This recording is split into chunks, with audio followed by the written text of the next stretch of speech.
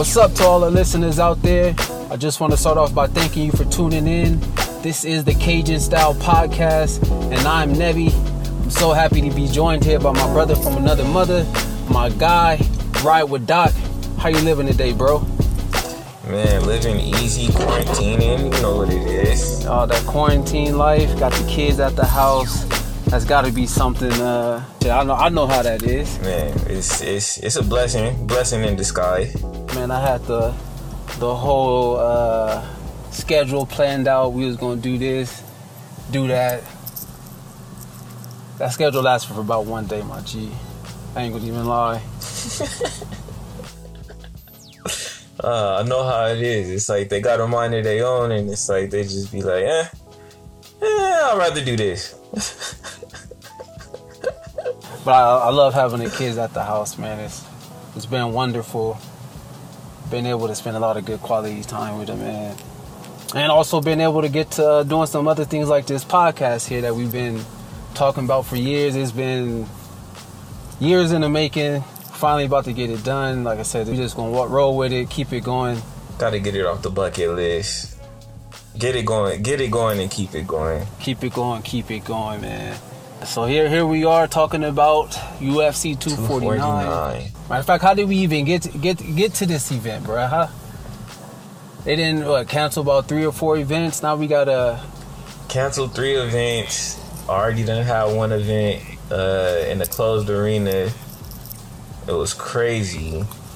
A lot of decisions, and it was still crazy. It was one of the more exciting fight cards that I've seen, especially considering that I was sitting there watching every fight go the full 15 minutes, and I'm sitting there the whole time like I'm not even bored. I'm not missing any type of action. Like this is exciting, and it's crazy. It's really starting to look like blood sport out there. Are you a fan of the no crowd arenas? The no crowd arena, I feel like gives it a more one-on-one feel with less outside interruption. It's almost like all the fighters can even hear is their 1 or 2 cornermen that they have with them, and maybe the referee, like if the ref is like speaking to them or whatnot. But it's like for the most part, it's like you have nothing in there but you and your thoughts, and I'm sure at that point you can't hear anything else besides your breathing and the other fighters breathing. And it's like the last fight card, I could almost feel like that is what made so many of the fights go to a decision, because I feel like I want to say like the first 7 fights went to a decision in the last card that had the no crowd or whatever. But see, the difference between this fight card and the last fight card, it's not going to be a lot of decisions on Saturday. This one's going to have a lot of fights stopped, called off. Ref going to have to dive in on a couple of people this card. Hell of a card. I hope we got some good referees. That is one thing I do hope, that we have some good referees. I'm a believer that this card is so huge and so magnificent with the current state that the world is in right now, bro. I think this card is going to be the biggest pay-per-view selling event for any combat sport ever. That's going to top the Mayweather-Pacquiao fight. I can almost guarantee it, simply because there's no other live sporting event on, bro. Like, there's no bars open for people to go into to watch this fight. So those people who are MMA, UFC fans are going to have to order this. Only way you're gonna be able to see this is to order it. There's no party. There's no outside thing to go to. And B-dubs be packed. B-dubs be packed. That's the gift and the curse of this. It's like it's nowhere to go to watch it. It's not even like, I mean, with social distancing in effect, I mean, it's not like you can even have a fight party. It's about to break some records. A Zoom fight party or something like. You might see a bunch of people sharing that ESPN Plus password or something, but outside of that, like I don't really know what anybody can do. I mean, like you at the same time, you know, it's gonna be a lot of the people going for the illegal stream. The UFC has always had an issue with that, but at the same time, it's like the whole card like this. I'm not even about to I don't have time to run that risk of the stream went down, or let me find a new link. I don't have time for any of that. I'm not playing no games. I'm paying that $60 this time. I'm for sure paying. I'm for sure paying the 60. Not saying that I never did pay the 60. You know. Normally go to B-dubs. But let's just leave it at normally go to B-dubs. You know. Shout out to Buffalo Wild Wings. Always Work got on the your card chicken though. Yeah. Don't even mess with the chicken, but yeah, just keep the fights. Just keep the fights, you know. So yeah, man, we got a stack card. Another reason why I think this is going to sell. This was going to sell regardless. This could have been during regular times in this card. We're going to stack 18 of the 24 fighters have headlined events. We got a couple of former champions, couple title contenders. The prelims itself could be a fight night in my opinion. This is a good this is a good card, bro. I'm excited for this card. I'm excited to see this card. There's gonna be a lot of upsets, I think, at the top. That is 100%. I'm looking down the list, and starting at the third fight on the prelims, you already have a ranked fighter, and it's a ranked fighter in every fight after that, except for Greg Hardy. And you already know why people like seeing Greg Hardy. At the end of the day, you got 12 fights. 12 fights and only 3 of these fights have a fighter. 12 fights and only 3 of these fights don't have a fighter that's ranked. And this card is amazing, man. Top 15 up and down the whole list. First fight on the card, you got a guy who won on the Contender Series fighting against a guy who got almost 50 fights on his record. Super UFC veteran too. Got 18 UFC fights, you know. Super vet. This is a good showcase fight for Ryan Spann. I'm predicting the TKO, KO. This fight will be stopped. They're gonna get the fight card started off right for sure with this one. I'm gonna have to say I agree with that. Ryan Spann is the favorite, -450. Sam Alvey is kind of sneaky. In his fight, out of his 33 wins, he got 19 KOs. But at the same time, they're both good fighters. They both come forward. Yeah. They come forward. And see, they're trying to trade. That's the thing about the UFC. It's like there's literally no bad fighter in the UFC. So at the end of the day, it's evolution. Evolution always takes its turn. So unless Ryan Spann comes out there ill prepared or just flat out not on his game. Like, don't get me wrong, Sam Alvey could 100% be the better fighter on that day, but I don't see it happening. Yeah. I see Spann getting a W. Like you said, that he's the younger guy. He's coming up. He's on a 7-fight win streak. They're both good strikers. I just think Alvey, what he's on, he's lost 3 fights in a row. Yeah, knocked out 2 of those times. Yeah, this is an easy good way to get the card started. It's going to be 2 guys punching each other in the face.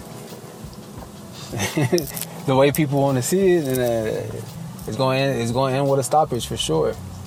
And if MMA math means anything, Little Nog knocked out Alvey. Ryan Spann knocked out Little Nog. So there you go. Yeah, 1 + 1 = 3 on that one.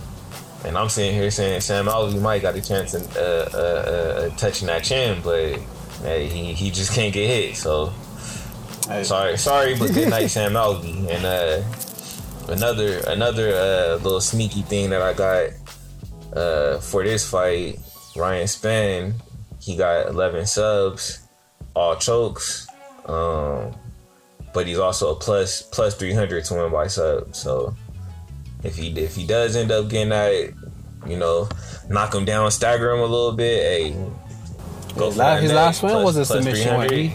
He doesn't go for the knockout once he gets you hurt. He goes for the submission. He likes to get you off and then attack for the submission. No real hammer fist coming down. A grounded pound, should I say. Yeah, most definitely well-rounded. That next fight is followed by my guy Thug Nasty. 12-fight win streak, undefeated. This looks like they're trying to give another showcase fight. Oh man, I hope they got my guy out here with the camo shorts finally. Been waiting for some camo shorts since his first fight in the UFC. Can't even get my guy no camouflage on Reebok Head. Hopefully they hook your boy up. Got the camos. Get the guy the camos. This is a sneaky good fight. Charles Rosa only lost he's 3-2 in his last 5. He's 12-3. He only got 3 losses, but when I was looking at his losses, his last 2 losses were, I mean, they're pretty sparing. He's a pretty inactive fighter. He only got 6 fights in 6 years, but two of his 3 losses came to fighters that were in the top 10 in the UFC right now. So yeah, he's fought that year, so got some good competition on his resume. Oh yeah, so it's like at the end of the day, Bryce Mitchell is good, and they're trying to groom him nicely. But if Bryce Mitchell is not ready for this is a step up fight for sure. Definitely, most definitely. If he's not ready for what's coming, and that kind of scares me, considering Bryce Mitchell is a fan favorite, and that fan favorite made him a Vegas favorite at -160. Rosas 3 subs. Bryce Mitchell 9 subs. I mean, no, Rosas got 8 subs. Bryce Mitchell 9 subs. Rosas got 3 KOs. So out of his 12 wins, he only went to a decision 1 time. Yeah. At the end of the day, somebody's getting finished. This fight could end up being submission of the night with the 2 grapplers that we got in it. You said 8 subs, 9 subs. These guys only got about 27 fights between them. Facts. Yeah, you talking about 17 submissions out of 27 fights. That's pretty impressive between two guys. So yeah, this most definitely could be a submission of the night type of thing. I wouldn't be surprised if Mitchell pulls off a decision. Rosa could steal the show with a knockout. He does have the knockouts on his record. I would be totally surprised if Bryce Mitchell scored a knockout this fight. Oh yeah, I would be surprised if Bryce Mitchell gets a knockout in any fight. Are you looking at maybe. The new Ben Askren? TKO maybe. New Jake Shields. New Jake Shields. I give him Jake Shields. Oh man, yeah. A little top heavy submission game. Yeah, he's a real good fighter. Yeah, sneaky gambling take I got on this fight. Charles Rosa got 3 knockouts. Him winning by KO or TKO was plus 1200. I was looking at that, kind of doing a Birdman hand rub. Like, I don't know, Bryce Mitchell don't want to stand up with anybody, but at the same time, like, yeah, he got 9 subs, but are you just gonna be able to take down and manhandle a person who also has 8 subs? Not gonna happen. Like, yeah, so at that point, if Rosa can keep it standing up, like, hey, Bryce Mitchell better protect that chin. Plus 1200, $10 looking mighty fine on that one. Yeah, I'll take that. I'll take those odds. And that fight followed by a rematch between Nico Price and Vicente Luque. And see, this is what I'm talking about. 3rd fight on the card, and we already getting to rank fighters, and we're talking about guys who, I mean, Luque is ranked 13 right now, but it's like, he's ranked 13, but he could easily be a top 5 fighter right now had he won his last fight. He was coming off a 7-fight win streak, and he lost to a perennial title contender and Wonder Boy. So it's not like he dropped down because he's not good. Like, no, he dropped down because, I mean, hey, it's just that division is just that stacked, and it's like this fight is going to be exciting, man. You got a rare rematch in MMA. You typically don't see these unless it's a title fight, man. You get a guy who got submitted in Nico Price, able to avenge that loss. And Nico's an exciting fighter in his own right. Vicente, equally exciting fighter, man. This fight is going to have a lot of fireworks. I don't think this sees a decision. No way it sees a decision, man. Price is going to be so motivated, trying to get that L back. I don't like to take L's at 24 Hour Fitness, so I can only imagine how he feels taking the L in the ring. and then finally and being able to get that one back. I don't think the cage is dry after that one. I think the cage is going to be a little bloody and red and spotted after this fight. This is the fight that I think is really going to kick off the true violence on this card. Like I said, I think Ryan Spann is going to get a KO, but this is where it's going to turn into, okay, no, we doing something different now. The back and forth in this one is going to be good, man. What I really want to see in this fight is Nico Price to get a sub. He only got 3 submission wins, 10 KO wins. So I mean, at the end of the day, he's a finisher. Luke is a finisher as well. Out of his 17 fights, he got 15 finishes, 9 KOs, 6 subs. So neither one of them is really out here looking for a decision at all. They don't go in there thinking, oh yeah, I wonder what the judge going. Nah, they ain't. Yeah, they're either getting put to sleep, or they putting somebody to sleep, or they choking the egg. That's how it's happening with these two guys. And I don't think this one sees a judge at all. Might not even make it out the first round. Yeah, what I'm hoping to see in this fight, Nico Price get that sub victory. Luque won the first fight. Luque won the first fight by sub. Nico Price gonna get the sub back. Plus 900 for the submission. Plus 900. I'll put 10 on that. Nico Price is plus 220, but he's plus 1200 for a decision. So they basically saying, if it goes to a decision, he's more than likely gonna get pieced up in Vegas's eyes. He's not a decision fighter. He's not a decision fighter, but to say plus 1200 for a decision is basically like saying, hey bro, you about to get 30-27, if not worse. And that to me sounds kind of crazy. It's not a bad call to call Luque the favorite, but my thing is, did Wonder Boy expose him? And it's also another thing. It's not like Nico Price is out here just losing the bums in the UFC. Like, he only got 3 losses, and he's been losing some pretty top competition. I know he lost to Jeff Neal pretty recently, and that guy's on the tear. So yeah, this is gonna be a pretty good fight. Yeah, I mean, he lost to Neal and he lost to Luque. So yeah, those are both 2 top 15 fighters. Price by TKO for me.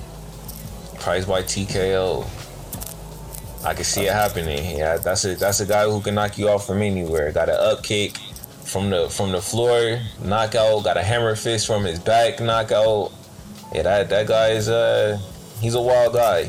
Long, wiry, strong. Like his body type is pretty interesting for the division. Like, he seems to have long limbs, but he also seems to have like pretty strong strikes to have such long limbs. Like, it's pretty rare. Like, I ain't never seen nobody hammer fist somebody from the bottom and like knock them out. Like, how you do that? Which is the reason why I think he's getting that TKO. And that's how they end the prelims, man. I think it's cool that ESPN and the UFC basically gave each streaming wave that they're going to be on its own main event. Facts. It goes from ESPN Plus with the Nico Luque fight, and it goes right to ESPN with the Uriah Hall versus Jacare Souza. How do you start an undercard off like that, man? That's a headline. That's a headline. That's a fight night headline right there. Yeah. Jacare last fight, going right to headliner with Blachowicz. And Uriah Hall, that's lightning in the bottle, bro. He owns the scariest knockout to me. That's a fact. That knockout he had on the Ultimate Fighter against Adam Sella. Yeah, that is super facts right there. Like, I always go back to that fight because Uriah Hall has been one of my favorite fighters since that fight on the Ultimate Fighter.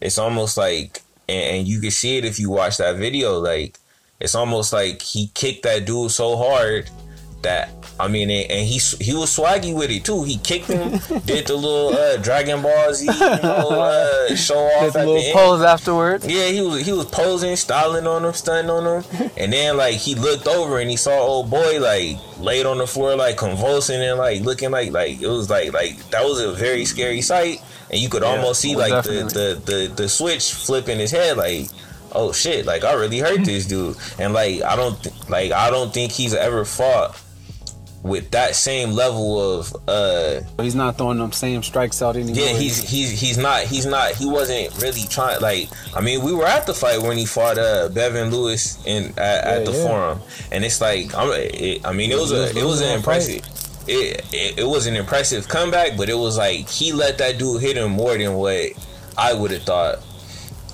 Given Uriah Hall's skill set and given what I was seeing from the other guy, it was like, come on, dog. I know you got this dude. And then when he got him, it was like, oh, see, I knew he had him.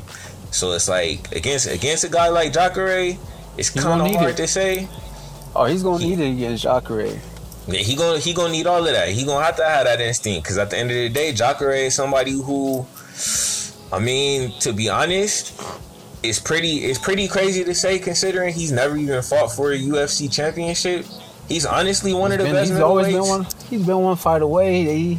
He's always been one fight away. And see, that's the thing. It's like, I mean, I want to say he was a Strikeforce champion at one point, but it's like, at the same time, by the time Strikeforce came over, I mean, Jacare is 40 already. So by the time Strikeforce came over, he was already mid-30s. I mean, in the middleweight division in the UFC was already pretty stacked. So it's like, I mean, and I mean, when they brought him over, they brought over a whole bunch of other middleweights. Like, I mean, Luke Rockhold ended up coming over from Strikeforce and ended up winning the title. So, like I said, it's not like Jacare was so far off from winning the title. He just would always get that one fight away, and then it wouldn't go his way. The Whitaker fight, the Gastelum fight. Had the well, I was gonna say had the Weidman fight, but he knocked Weidman block off. Yeah. Dusted Weidman off. Dusted Weidman off. Yeah, but for me, it's like whoever wins this fight is probably in the running to get something good happening for him next. And at the bare minimum, I think the winner gets a fight night headliner. Right. And we're talking about it against a Whitaker or a Gastelum level fighter. Because Cannonier, I mean, Romero, we talking it can exactly. be one of those four guys can be the winner of this fight's opponent, and now we're looking at another great fight. Exactly. My hope is Uriah Hall gets the win, and I'm pulling for Uriah. I got him by TKO this fight. I got him by KO as well. Jacare, he's got knocked out 3 times. He's on a 2-fight losing streak. His last fight was pretty close. I wasn't even mad at his last performance. He fought pretty smart, considering John Blachowicz is heavy-handed. Yeah. Corey Anderson found out the hard way about that.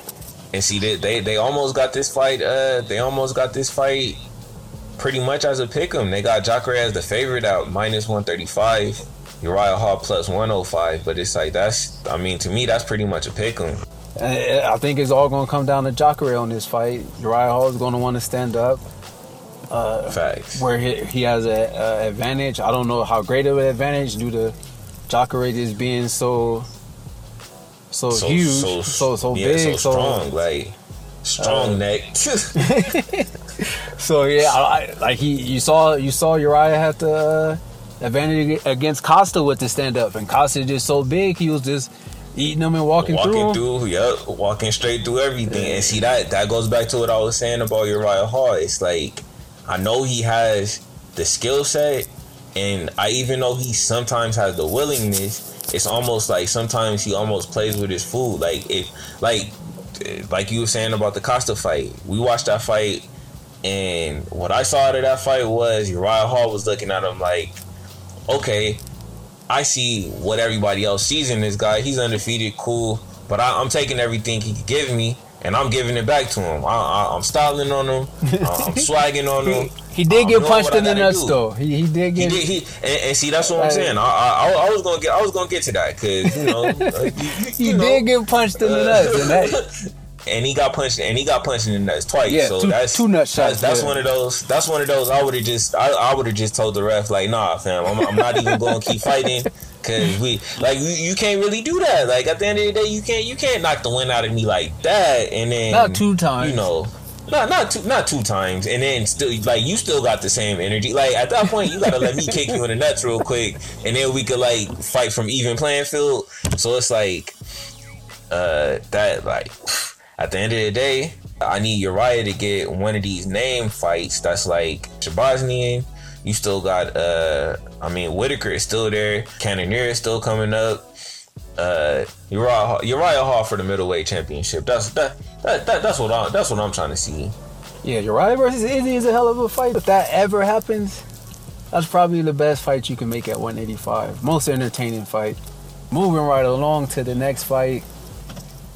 We got the former strawweight champion in Carla Esparza going up against Karate Hottie in a nice little 3-round fight, man. Watterson just fought Joanna. That was a good fight. Pretty much a one-sided fight. It was a good fight. It was an impressive. It was an impressive performance on her part in the sense that you didn't get killed. Especially what we saw Joanna go through and be able to put out against Wei Lee. That output is crazy. Being able to do that and for Watterson to be able to go the distance with her, have some good moments in the fight. Exactly. Then she almost get a submission, right? Just to be able to defend yourself. Yeah. Almost just to be able to defend yourself against that level and that ferocious of an attack. Especially with the type of fighter that Michelle Watterson is, that was impressive. Very impressive. With this fight though, Carla, I mean, she's a grinder. She likes to ground and pound. Yeah. She likes to get top control. She likes to wrestle. She's a wrestler. I've been watching Carla since her season on The Ultimate Fighter, which had my two favorite female fighters on it, Angela Hill and Rose Namajunas. Carla ran through that whole season though, and it was basically just off of. I mean, it was crazy because I remember watching that, thinking like, man, like she seemed like she's so much smaller than everybody in the house, but it didn't even matter. Like it didn't even matter. She was just it was you can't stop me from getting top control, and then once I get top control, you can't get me off of you. And she was just grinding them and getting those. I mean, it don't look like it's doing much damage when she get when she does her ground and pound. Like she's not out here finishing a lot of people with her ground and pound, but at the same time, she's very good at controlling the fight. She's 15-6. She only 2 She fight has win three streak right now, three knockouts, 4 subs, 2 fight win streak. They're expecting her to win. She's a -160, but they're not expecting her to finish the fight at all. Like for her to win inside of 3 rounds is plus 525. So she's favored, but she's not even expected to finish the fight. Her winning by KO plus 950. Her winning by sub is plus 1000. So it's basically like they're not like this is a fight that you can almost guarantee to go to decision. This is for sure decision. Watterson 3 rounds. Watterson 3 rounds too, exactly. Watterson's stats are almost identical. 17 wins, 7 losses, 3 KOs. So they both got the same amount of KOs. She got 9 subs. So maybe she might be able to pull something sneaky off her back. She's a plus 700 for a submission. She might be able to pull something sneaky off her back, but I just don't know if she'll be able to stay off her back. If she could keep it on her feet, though, she's for sure gonna win the fight. And I think that's what happens. Yeah, if she can keep it on her feet, she's getting that decision. Some punching. Yeah, her striking is She might could get a finish. Plus 1,600 on the KO. That sounds nuts to me. She like, but she only has 3 knockouts, so it's not going to be anything that it'll take a couple punches being landed. But she showed some good stuff against Joanna. That I think she could technically knock her out. She has a chance.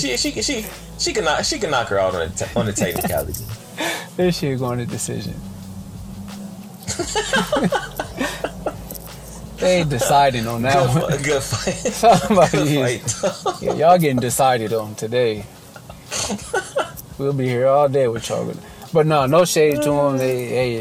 Knockouts don't happen at 115 for women. It just doesn't happen. That's facts. You saw the punches being landed between Joanna and Weili, and nobody even looked wobbled in that fight. They would have for sure knocked me out. Would have had you all asleep. Oh man, yeah. Moving right along to the heavyweight fight. This fight I like to call No Country for Old Men. Both of these guys, 42. Alexei Oleinik versus Fabricio Verdum. This fight right here is my pick for submission of the night. Where do you even start? Oleinik, 50. What he's got? 77 fights, 58 wins, 46 of those wins by submissions. He got more submission wins than some guys even get fights in their careers. Not even some guys, a lot of guys. 46. Most guys. 46 submission wins.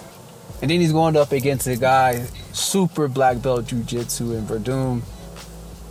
Verdum's been away for 2 years. It's going to be an interesting fight. Both guys up in age. Verdum coming off the knockout loss. Oleinik coming off a submission win. Oleinik ranked number 12. I'm telling you right now, they set this up for Verdum to come through. Oh my God. Knock his block off. Oh my goodness. Knock his block off. Fabricio Verdum is about to be fighting for a championship in the next year. There you go, Wallin. Verdum is fighting for a title in the next year. Did you not hear me say they was 42 years old? Hey, he old. Don't I know heavyweights age a little bit different. But these guys are not Daniel Cormier. Cormier even got back problems. Hey, don't get me wrong. He old. These guys. So you think Verdum is getting through Derek Lewis? Oh, Verdum is beating the brakes off of Derek Lewis. What? Bruh. Oh, you're disrespectful these days. Nah, let me not. You think Verdum is getting through Curtis Blades? Let me not say beating the brakes off. Well, I think he'll beat Derek. I think he'll beat Derek Lewis. I don't think Derek. Did you not hear me say he's 42 and been away for 2 years? Hey man, come back, champion. Oh Fabricio Verdum is one of the best fighters in the heavyweight division of all time. Probably the most well-rounded fighter in the division of all time. He can be that. He's 42 now, been away for 2 years. He's not getting past Curtis Blades. He's not getting past Derek Lewis. But he's knocking out Alexei Oleinik. I'll tell you that much. I think he's getting submitted, man. This is going to be a submission of the night. Alexei Oleinik win by sub. I tell you this. Simply because he's fresher, man. I tell you this. Verdum is just old, bro. He's former champion. But he's not the champion for a reason. He's 42, man. Verdum has 8 losses. Knocked out 3 times. Decision 5 times. He's not getting subbed by anybody. If he gets subbed, he's retiring. This is the best grappling fight of a heavyweight you're going to see. The transition's going to be a bit slower. Oh, facts. Those are super facts right there. I think we're going to see some high-level transitioning, a lot of submission attempts, and I think Oleinik gets the submission. Just because the guy got a lot of ring rust.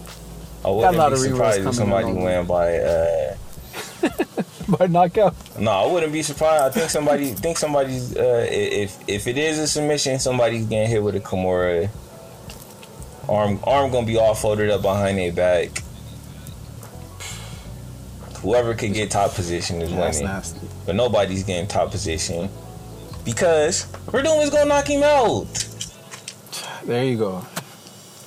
So you got Verdum for the KO. What's the odds on the KO? Odds on the KO only plus 125. I wouldn't even put no money on What? it. They really think he about to get the knockout? They're I feel like they expecting think he's gonna get the knockout. They're expecting it. Not happening. Minus 310. Submission of the night, Olenek. Hey, if he get a sub, plus 575. Alexei Olenek for a sub. I'll put 5 on that. That sound pretty crazy considering he got 46 submissions. To think he can't even pull it off. Basically, ain't he the favorite or he the underdog? No, he the underdog. Plus 240. Yeah, bro. I'm trying to tell you, Verdum is the GOAT. Not the GOAT. He in the GOAT conversation though. He's not getting past top 5 at heavyweight right now. He's beating everybody at heavyweight except for the guy who he can't get hit by. He's not beating Ngannou. He's not beating Rosenstruck. He's not beating Curtis Blades. Curtis Blades. He's not beating Stipe. Curtis Blades don't want those problems. He need to rematch with Stipe. I think he fought Stipe. Pretty sure he fought Stipe. Yeah, Stipe got the belt from him. Yeah. Stipe got the belt from him and never looked back. He's like, hey, here you go, play. Verdum coming back. Verdum coming back with a vengeance. I don't know how much of a vengeance you can have at 42. At 42, you ain't got... Like I said, heavyweights age a little bit different because they don't have to be fast. They just got to stay powerful. And he's not a powerful heavyweight. He's going to be like Alexei Olenek. He's like the super gatekeeper at this point. He's a slick heavyweight, man. You got to see the knee that he put in Mark Hunt's face. Come on, man. Got to see the flying karate kick he did to Travis Brown. Travis Brown 6'8". He flying karate kicked him. Oh my gosh. So you think a flying karate kick got him to KO this fight? I think he loses by himself. 2 years, two years just chilling at the house. Head kick, KO. Trying to tell you. Fabricio. Oh, not happening. Fight with a head kick KO possibility though is the next one. That's Cerrone versus Pettis. This is two of my favorite fighters. Anybody who came from the WEC is always gonna get my respect. In my opinion, that was the best organization there was. They had all of the 135ers, all of the 145ers. That, I mean, even still to this day, people talk about. We talking about Dominic Cruz, talking about Aldo. They had a lot of the 155ers that we talk about. We talking about Pettis, Cerrone, Henderson, Jamie Varner, hell of a list. Anthony Njokuani. These are two guys who probably should have fought even going back to that far. They never fought in the WEC. Donald Cerrone, I mean, he's got all types of records in the UFC, but in my opinion, the most dangerous Donald Cerrone that I remember was when he used to fight on that blue cage in the WEC. Oh man, I think the crazy thing about this fight is both of these fighters have reached a point in their career where they're at the same crossroad. It's like they're not washed, but they're not. It's almost like they're not even gatekeepers. Like they're too good to fight certain people, but they're not good enough to even hang with other certain people anymore. Like that's how this fight even came about so fast. Because if you remember, Pettis fought. Pettis' last fight was on the same night as Donald Cerrone last fight. Cerrone last fight was against McGregor. He took that L with the little shoulder strikes and got the brakes beat off him or whatever. But Pettis fought I can't remember the guy's name, but it's like it's a pretty long name. He got like 2 last names. I don't remember his name, but Carlos Diego Ferreira. Yeah, Diego Ferreira. Yeah. Diego Ferreira. There he is. Yeah, Carlos Diego Ferreira. Yeah. He got the submission on him. Yeah. He got the submission on him, and it's like I had never saw that guy. I had never saw Diego Ferreira fight before, but he was favored in a fight. All the people I was seeing on Twitter was saying, "Oh, he's about to beat Pettis," and I was like, "Dang!" Like everybody just out here talking like my guy Pettis is just straight like wash. And it's like at the same time, I mean, you kind of can't really say that he kind of is. It's not even a watch thing. It's more so Pettis' biggest thing to me is his hands are just not very.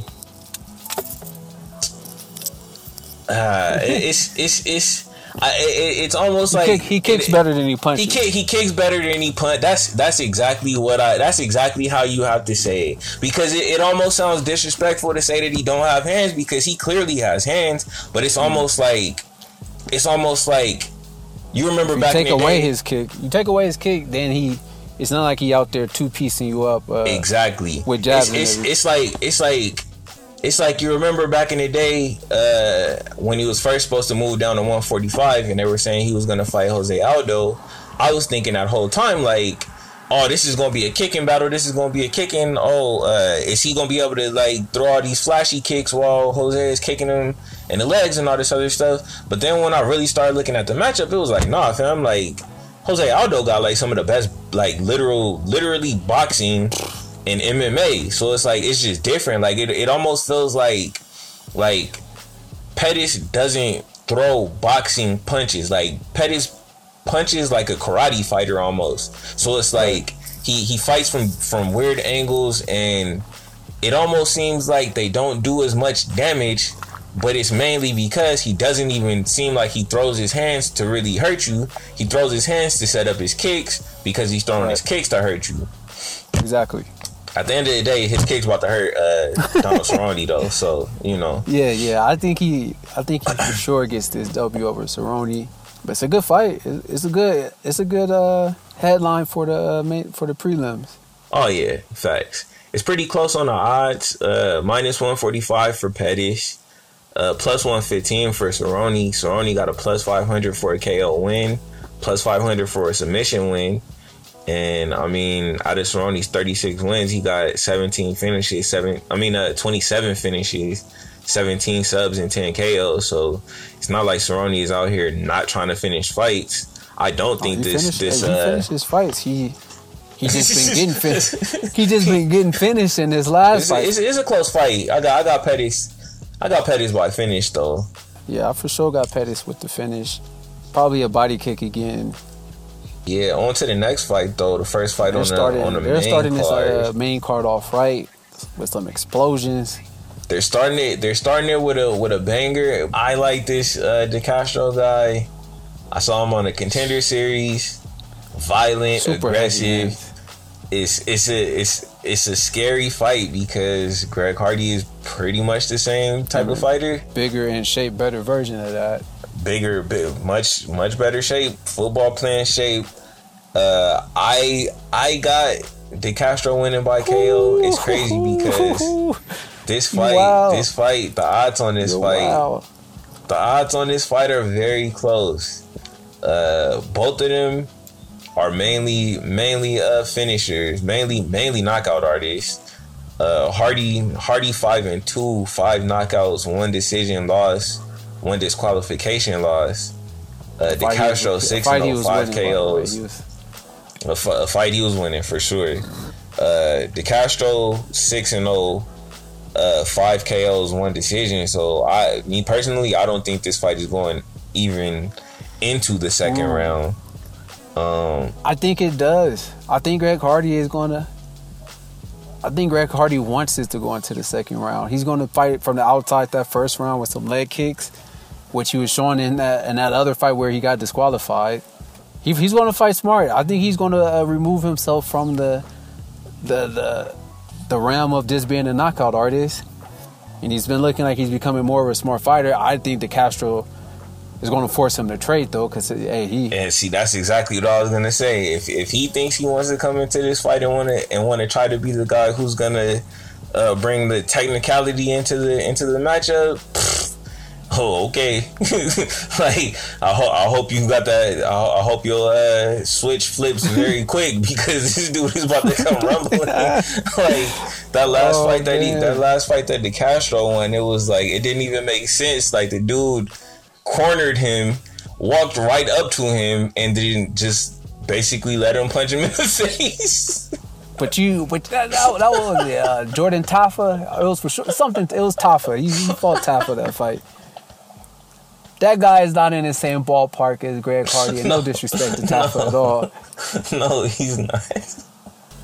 And that guy was for sure a one-trick pony with, if I don't punch you, I'm for sure about to lose. So I think Greg Hardy is not that type of fighter. I think he can beat you without punching you at this point.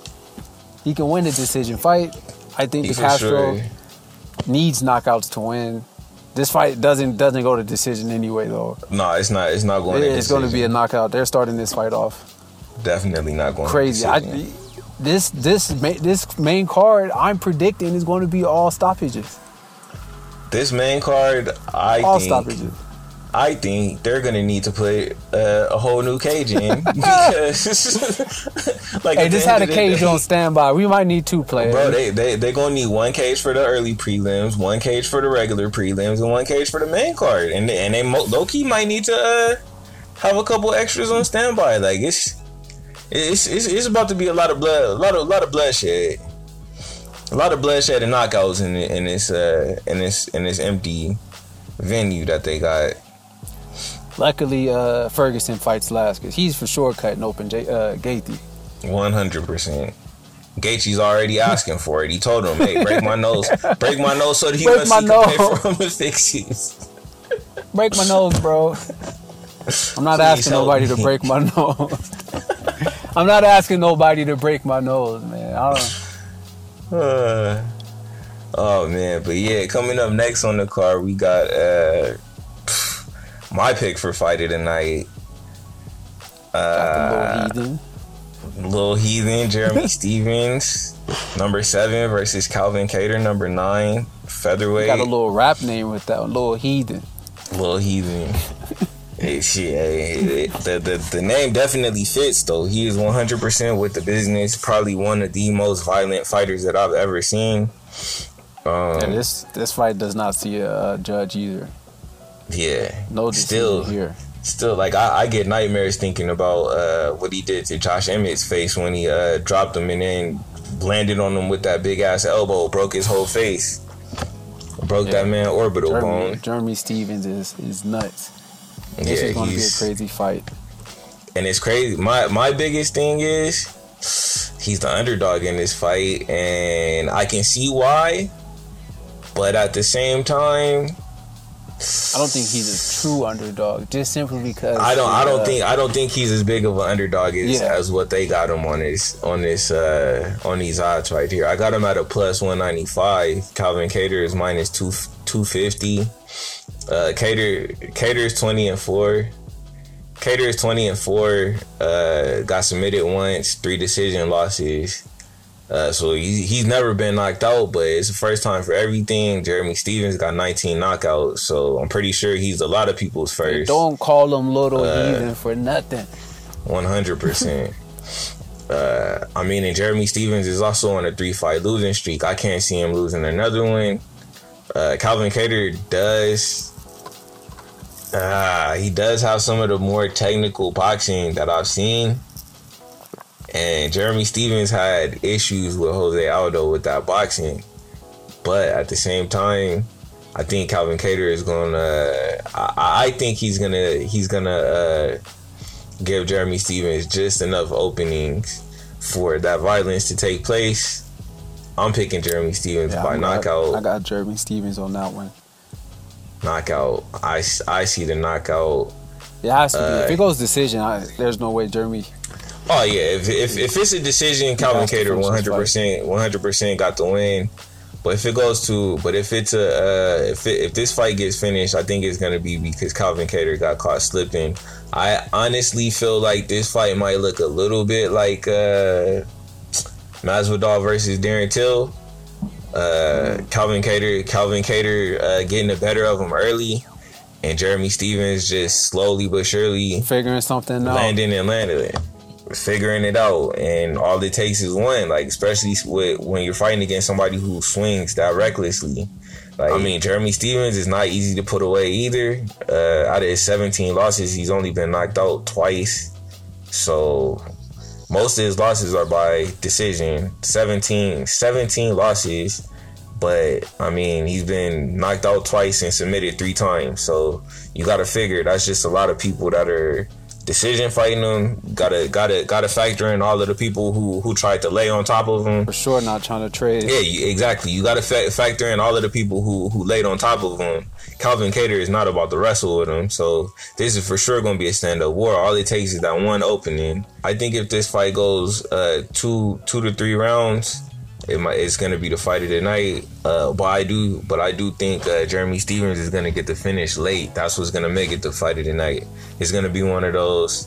I was losing, and then Hail Mary slap you type of fight. So yeah, I got Jeremy Stephens at plus 500 for the knockout too. He's plus 375 for the decision. So they're basically saying he's not about to win a decision. Plus 2200 for a sub. So he only got 2 submission wins out of 28 wins. It don't.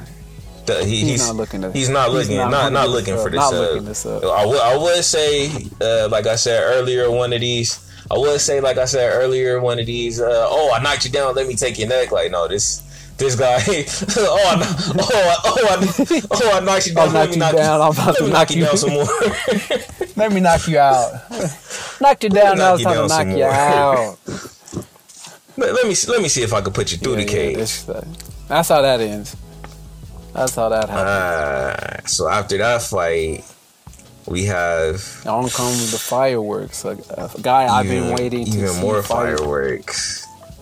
A guy who's been thirsty for a fight for almost a year already. Every time I've seen this guy fight for the last couple of years, I've heard him go on Ariel Helwani's podcast a few days later, or a few weeks later, and tell him, "Hey, I need more fight time. I was only in the cage last fight for 60 seconds. I was only in the cage last time for 45 seconds." Like, yeah, when you get to see him, you don't even get to see him that long. There you go. Oh, there you go. Like, he get to. They spend more time doing his little walkout, getting checked, getting greased up, mouthpiece, cup check. He spent more time doing that than actually fighting. And that's just crazy. Number 2 ranked. But he's got a guy that's dangerous. Hey, we saw what Rosenstruck did to Overeem. He was getting whooped on that fight. He was getting whooped on. Even though that was an early stoppage. Bro, he had lip meat all over the place. He did have lip meat all over the place. The referee didn't have to stop the fight. Referee could have just looked at him, walk away, and said, "Hey, you gonna finish this or not?" Because then at the end of the day, it would have been. Ref saw the lip. If I see that lip, I'm stopping the fight too. Oh man, bro, your lip. 2 seconds left on the clock. I blame Overeem. I blame Overeem before I blame the ref. You was winning that fight, super shutout. You let yourself get punched in the mouth. Well, Francis Ngannou is gonna have his hands full. Rosenstruck has 80-something kickboxing fights. 10-0 in the UFC. So Rosenstruck is gonna walk straight forward. Rosenstruck is low key, in my opinion, gonna think. I'm gonna over accentuate the fact that I said gonna think. He's gonna go in there thinking that he has much better technical striking than Ngannou.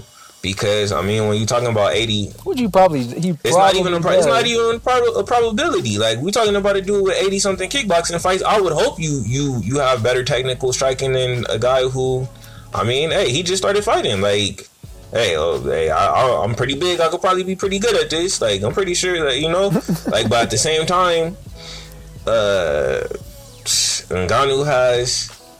scary alien John Jones like length and athleticism and a body type. So for Rosenstruck, you're gonna have to not only get to the inside, you're gonna have to get to the inside without getting hit, and you're gonna have to make sure that, I mean, you're gonna have to find something that you can do for him to even respect you trying to get on the inside before you can even start breaking the tree down. It's like this fight is gonna be a super hard fight for Rosenstruck, but I do see him getting this win. What? Say that again. Let me say that. Say that one more time. Let me make sure you just said what you just said. Hey man, I never seen somebody so confident. He talk like he know. Oh my 80 kickboxing fights, 10-0 in MMA. He was getting pieced up by Overeem for down. Was it 5 rounds? It was Overeem Rosenstruck. That had to have been a 5-round fight. He was getting pieced up in a way that Overeem was basically doing. I've never seen Overeem. He was threatening. I've never seen Overeem outstrike somebody like that in recent. He was threatening to take downs. And also, let's not forget, Overeem is also a K1 kickboxer. Yeah. I don't think Ngannou is going to let him even get to the point to think he's going to be able to outstrike him. It's going to be big fist hitting the big face, big night. That's it. Then big fist, big face, big night. That order. Ngannou gets this W, my guy. This is a knockout. He doesn't break a sweat again. And then he deserves a title shot. He's been deserving of a title shot. Get the man his title shot. If Francis, don't get it twisted. If Francis wins, he's already the champion. It's not even a title shot. It's he's the champion, and who's fighting him for his first title defense? If he wins this fight, he's the champion. I don't care.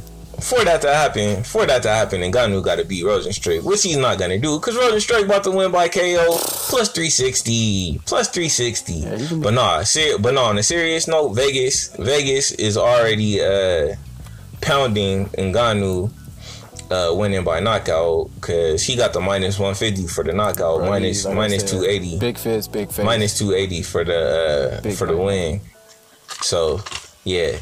Rosenstruck knockout of the night, but that's for sure gonna be knockout of the night. It's either gonna come in a Hardy fight or knockout of the night coming in the Ngannou fight.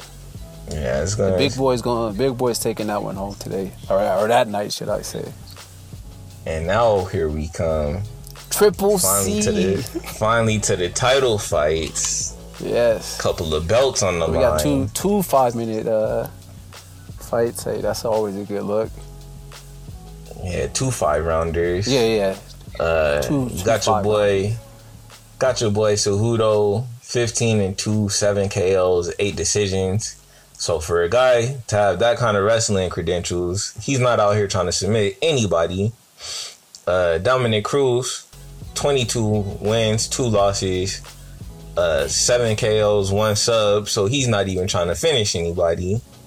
This fight 100% going to a decision.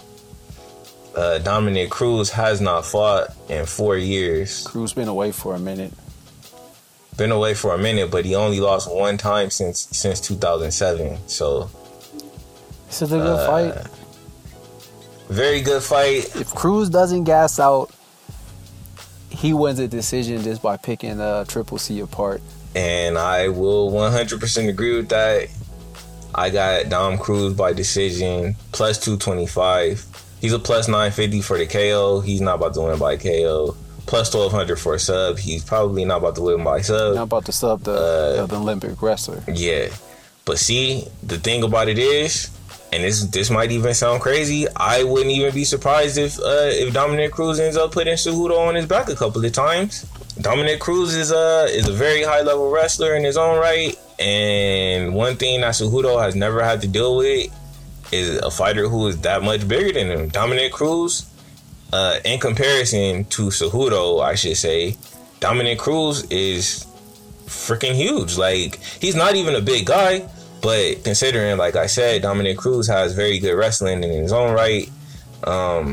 Like you said, it's really gonna come down to whether or not he can keep do this without getting gassed. You got it. Yeah, he hasn't fought since 2016, but at the same time, he had a 4-year layoff before this, and he came right back in and won a championship. So it's a tough feat. Henry Cejudo is no easy out, but I mean, both the. I'll put it to you like this. If MMA math means anything, Henry Cejudo has 2 losses on his record. Both of those losses are to Demetrius Johnson and to Joseph Benavidez. Dominic Cruz beat both of them.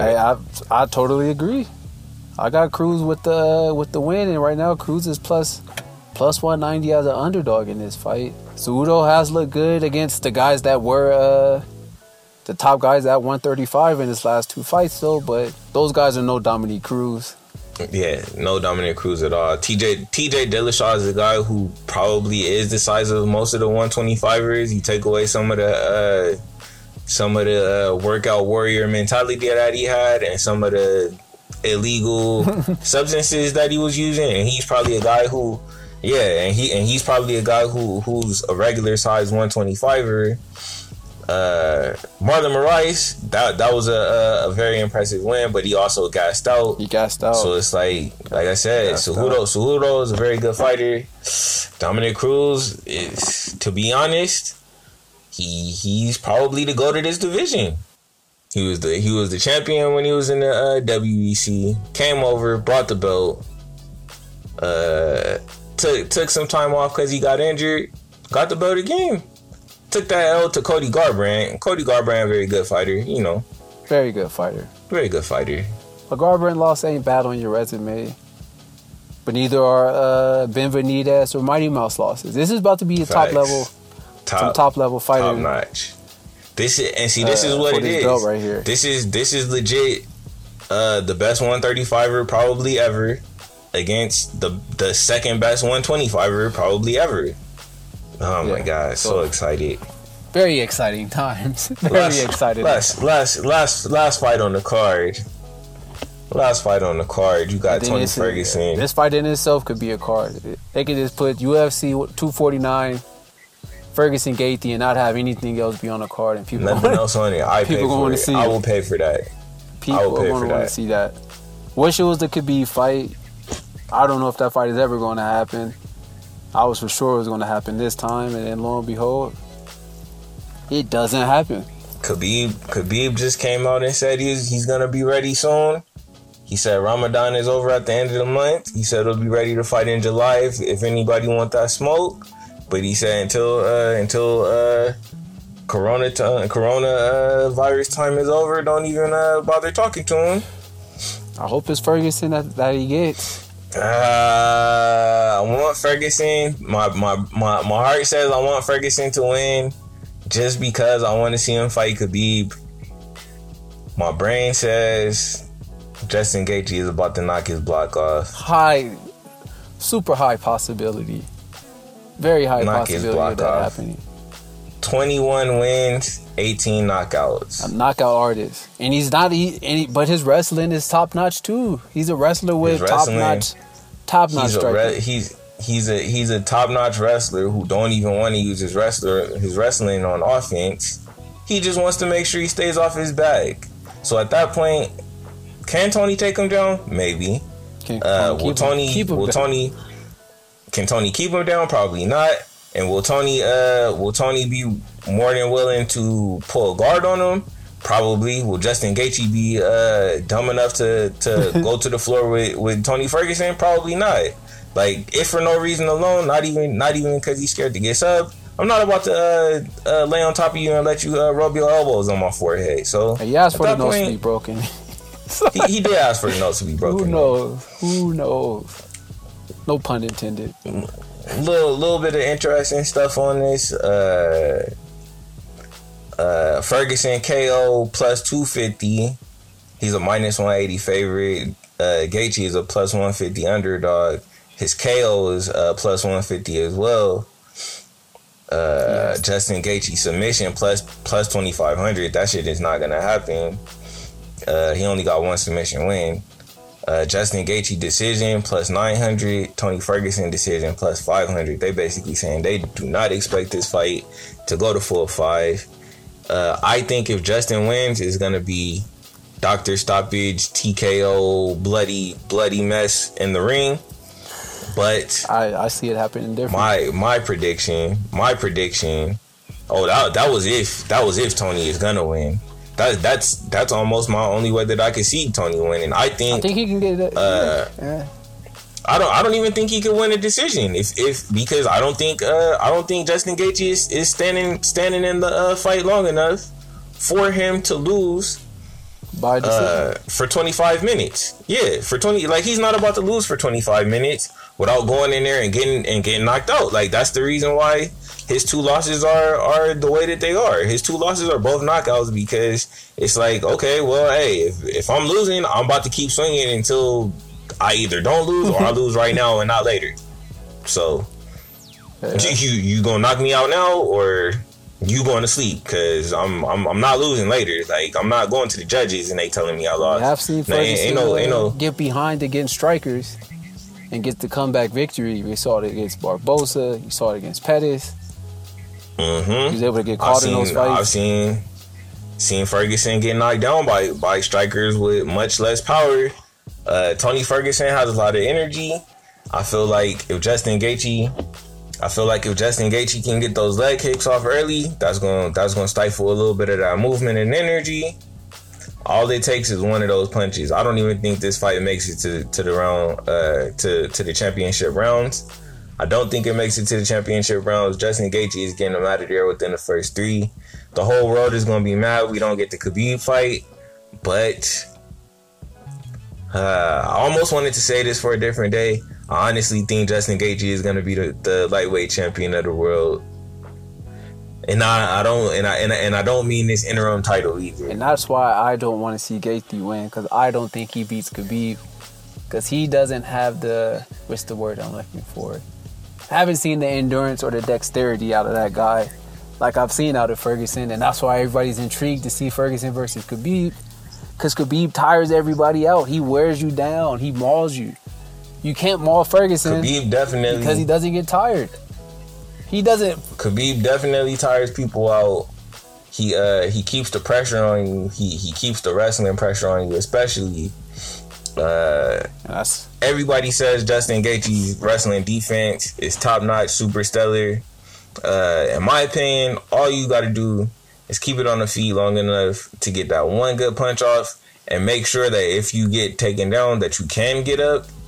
How many people? I heard an interview. Oh, nobody gets up with Khabib, and that's the thing. You just gotta make sure you don't let him take you down. That's it. How many people? I heard an interview. How many people don't let him take him down? Poirier on the ground, McGregor on the ground. We saw. I was petrified when he fought Barbosa. I was like, bro, you just gonna be out here playing with the guy? Bro, was that Barbosa or Michael Johnson where he was sitting there talking to him, telling him, brother, you have to just let me win. Just give up. I have to win. I have to be the champion. Like, bruh, like, he is on top of you in the cage telling you, give up. You gonna be able to stop that? Nah, man, you're not stopping that. And I think the only guy who can stop that or has a chance of stopping that is Tony Ferguson. But Jason Gaethje is just too risky of a fight. I think Ferguson wins, even though it's a risky fight. He endures. He gets caught with some shots early. Probably even gets wobbled. But he has nonstop pressure, and Gaethje not gonna be able to get off those leg kicks that he likes to get off, because he's gonna be moving backwards. If this fight happens to have them both moving forward, no, definitely nobody's moving backwards in this fight. Ferguson's gonna win, bro. We're gonna see it's that. Gonna be 2 people moving forward until somebody just stops moving. Man, Saturday's gonna be a do not bother me day for sure.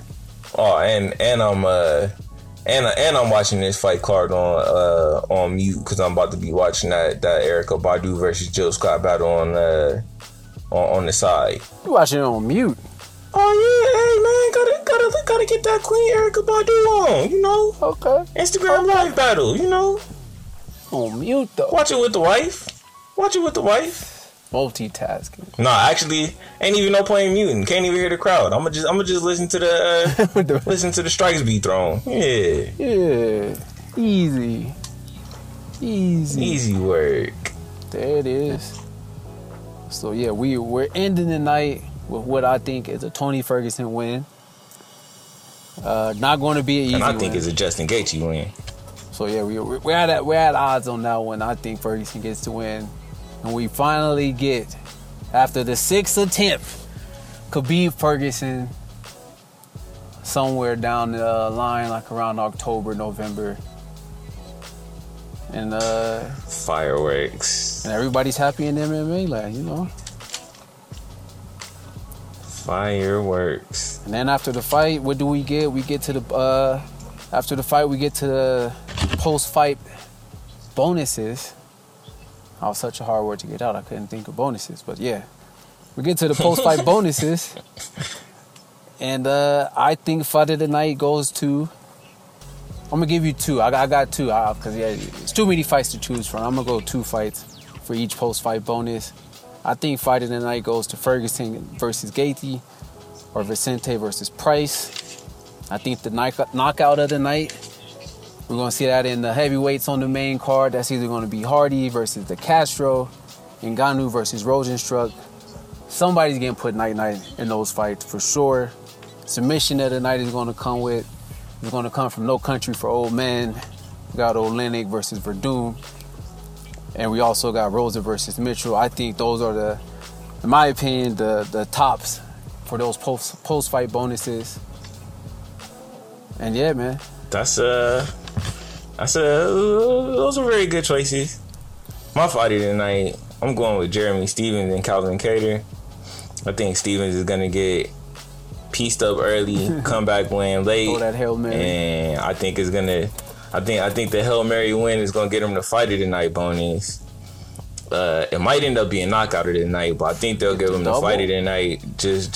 I think they'll give him the fight of the night just because Cater's gonna be winning early, so they're gonna want to pay Cater as well. And then also, there's gonna be so many other knockouts that a comeback win is gonna get you the performance rather than maybe just a knockout of the night. That knockout of the night, I think, is gonna be Verdum versus Olenek. I think he's knocking his head straight off. Knocking his head straight off. Oh my gosh. Knocking his head straight off. Crazy. And it's hard to say that considering there's about to be so many other brutal fights. It's hard to say that that's going to be the knockout of the night. But I just think Olenek is old enough and Verdum is equally old enough. He's equally old enough. Come on. He's equally old. Come on. But he's a little more limber. He's a little more limber. He's a little more limber. I see Verdum throw head kicks, flying knees, all types of things. At 38, 39, he 42. He 42 now. His leg lift 5 inches lower now. Okay, he might kick. He might kick Romero him in the chest. 42. Then, you know. He the Verdum 42. Knockout kick to the chest. You know, and and I actually think the submission of the night is gonna come with Michelle Waterson. I got her with the finish. Because this fight is very close on the odds, but. Looking at the odds had neither one of them favored to finish the fight at all. So it's like neither one of them have good odds for a KO. Neither one of them have good odds for a submission. And I just think somebody has to get a finish in that fight. And I think Michelle Waterson is going to submit her. So yeah, Carla is going to keep that pressure. She's going to grind. She's going to get a lot of top position. But I think Michelle Waterson is going to be able to keep distance just enough, get enough of those kicks off, and get one of those, I wobbled her, now let me choke her out type of finishes. I think that's going to happen. And I want to see Karate how to get paid too. So, you know, get those checks. Man. I feel like I went with all the obvious choices for all those categories. And I feel like you went with the Hail Marys for each one of those categories. And I like it. You might be right. I like it. You might be right. I'm not even hating you. Hey, you gave the explanation you gave, I could rock with that. Do I see it happening? Hell no, especially no damn Olenek Verdum. But I like it. You took a chance. I was assuming we was gonna have the same predictions for this one. And Olenek took a chance by taking the fact that you went with Olenek versus Verdum with the knockout of the night, you pull that off. I'm gonna call you the MMA legend, genius, whisperer. You'll have that title for me. I'll give you that title if you can pull that one, and if you pull off that karate hottie submission. The Jeremy Stephens, I can see that happening. But them other two, Those both, yeah. Those either both decisions or we getting submissions with the Olenek fight. No knockout. Last segment. Let's see what's up. Yeah, let's get to the one that we like to call I Got 5 on it. I got 5 on it. This is where we make a parlay bet, 3 to 5 fights, maybe even more. You know, if you're feeling froggy, pick as many fights as you want. But it's a parlay that's just so crazy. It might work, but you're not gonna put too much on it. So you just throw that 5. You know, throw the little 5. I got a little 5. You throw that 5. Throw the 5. Throw that 5. You can't bet on too many people all at the same time. So I got my parlay starting out. I got Charles Rosa winning. I still think he's gonna get a knockout. He's a plus 135, so he's an underdog. I got Nico Price winning. He's a plus 235, so he's an underdog. Uriah Hall plus 105, so he's an underdog. Anthony Pettis minus 150, so that's the only favorite that I have on this card, on this parlay. Lot of underdogs on that one. Yeah, he's a minus 150. All of these are pretty close. The biggest underdog I got is Nico Price, and that's actually the one that I'm most sure about. Yeah, kind of most confident in. And my last one on it is Dominic Cruz at a plus 190. Throw that 5 on it, you get a $385 win. And we're talking about four slight underdogs and one slight favorite. $5. It's a nice little, you know, nice little come up. $385, $5. I'll take that. Those are some very interesting picks. Very, very interesting. On my parlay, all my fights are coming out of the main card. I'm starting off with Hardy versus De Castro. I got Hardy with that one. With Jeremy Stevenson versus Qatar, I got Stevenson pulling off the upset. I got Ngannou, who's a favorite, beating Rosenstruck. I got Cruz, the underdog, against Cejudo. And then I got Ferguson, the favorite, against Gaethje, all pulling off the win. My 5 yields you 135, but hey, man, you can throw that back. Let it ride for the next one. Easy. I think that's like a surefire parlay I will pull out. Not telling anybody to go do these parlays. These are just what I'm doing. Gamble responsibly. I'm not gonna tell you to go gamble, but I just like mixing the odds with the fights. I'm gonna do a parlay. If you feel like doing a parlay, do a parlay, but don't do it because I'm doing it. Do it because it makes sense to you. I don't want anybody hitting me up saying, "Man, you gave me betting advice. It didn't go so well." Like, hey, bro, that's all you. That's all you. Well, folks, that's all for today, or that's all for this podcast. Thank you for rocking with us. Thank you for listening. We're going to for sure come back with that reaction pod. Hopefully I'm not too right on these answers. Can't come back and go 0 for 12. I'm coming back. I think I'll probably come back like 7-3. 7-3 maybe on my picks, you know. I'm expecting big things from some pretty important people in the MMA community this weekend. I for sure know you're fighting. Your knockout of the night not happening. I'll tell you that now. Bro. Don't go into Saturday thinking like, yeah, I'm waiting for that Verdum knockout. Nope. Don't. Olenek is getting swept up off the floor. Get him out of here. Flying knee. I'm trying to told you. Heavyweight flying knee. No country for old man. They both 42. You swear Verdum is a younger 42. They both old. That's not happening. He took a 2-year break. How many 42-year-olds you know getting off head kicks, bro? They're not just out here kicking people in the head. They're not out here just kicking people in the head, man. Flying knee, Cajun style.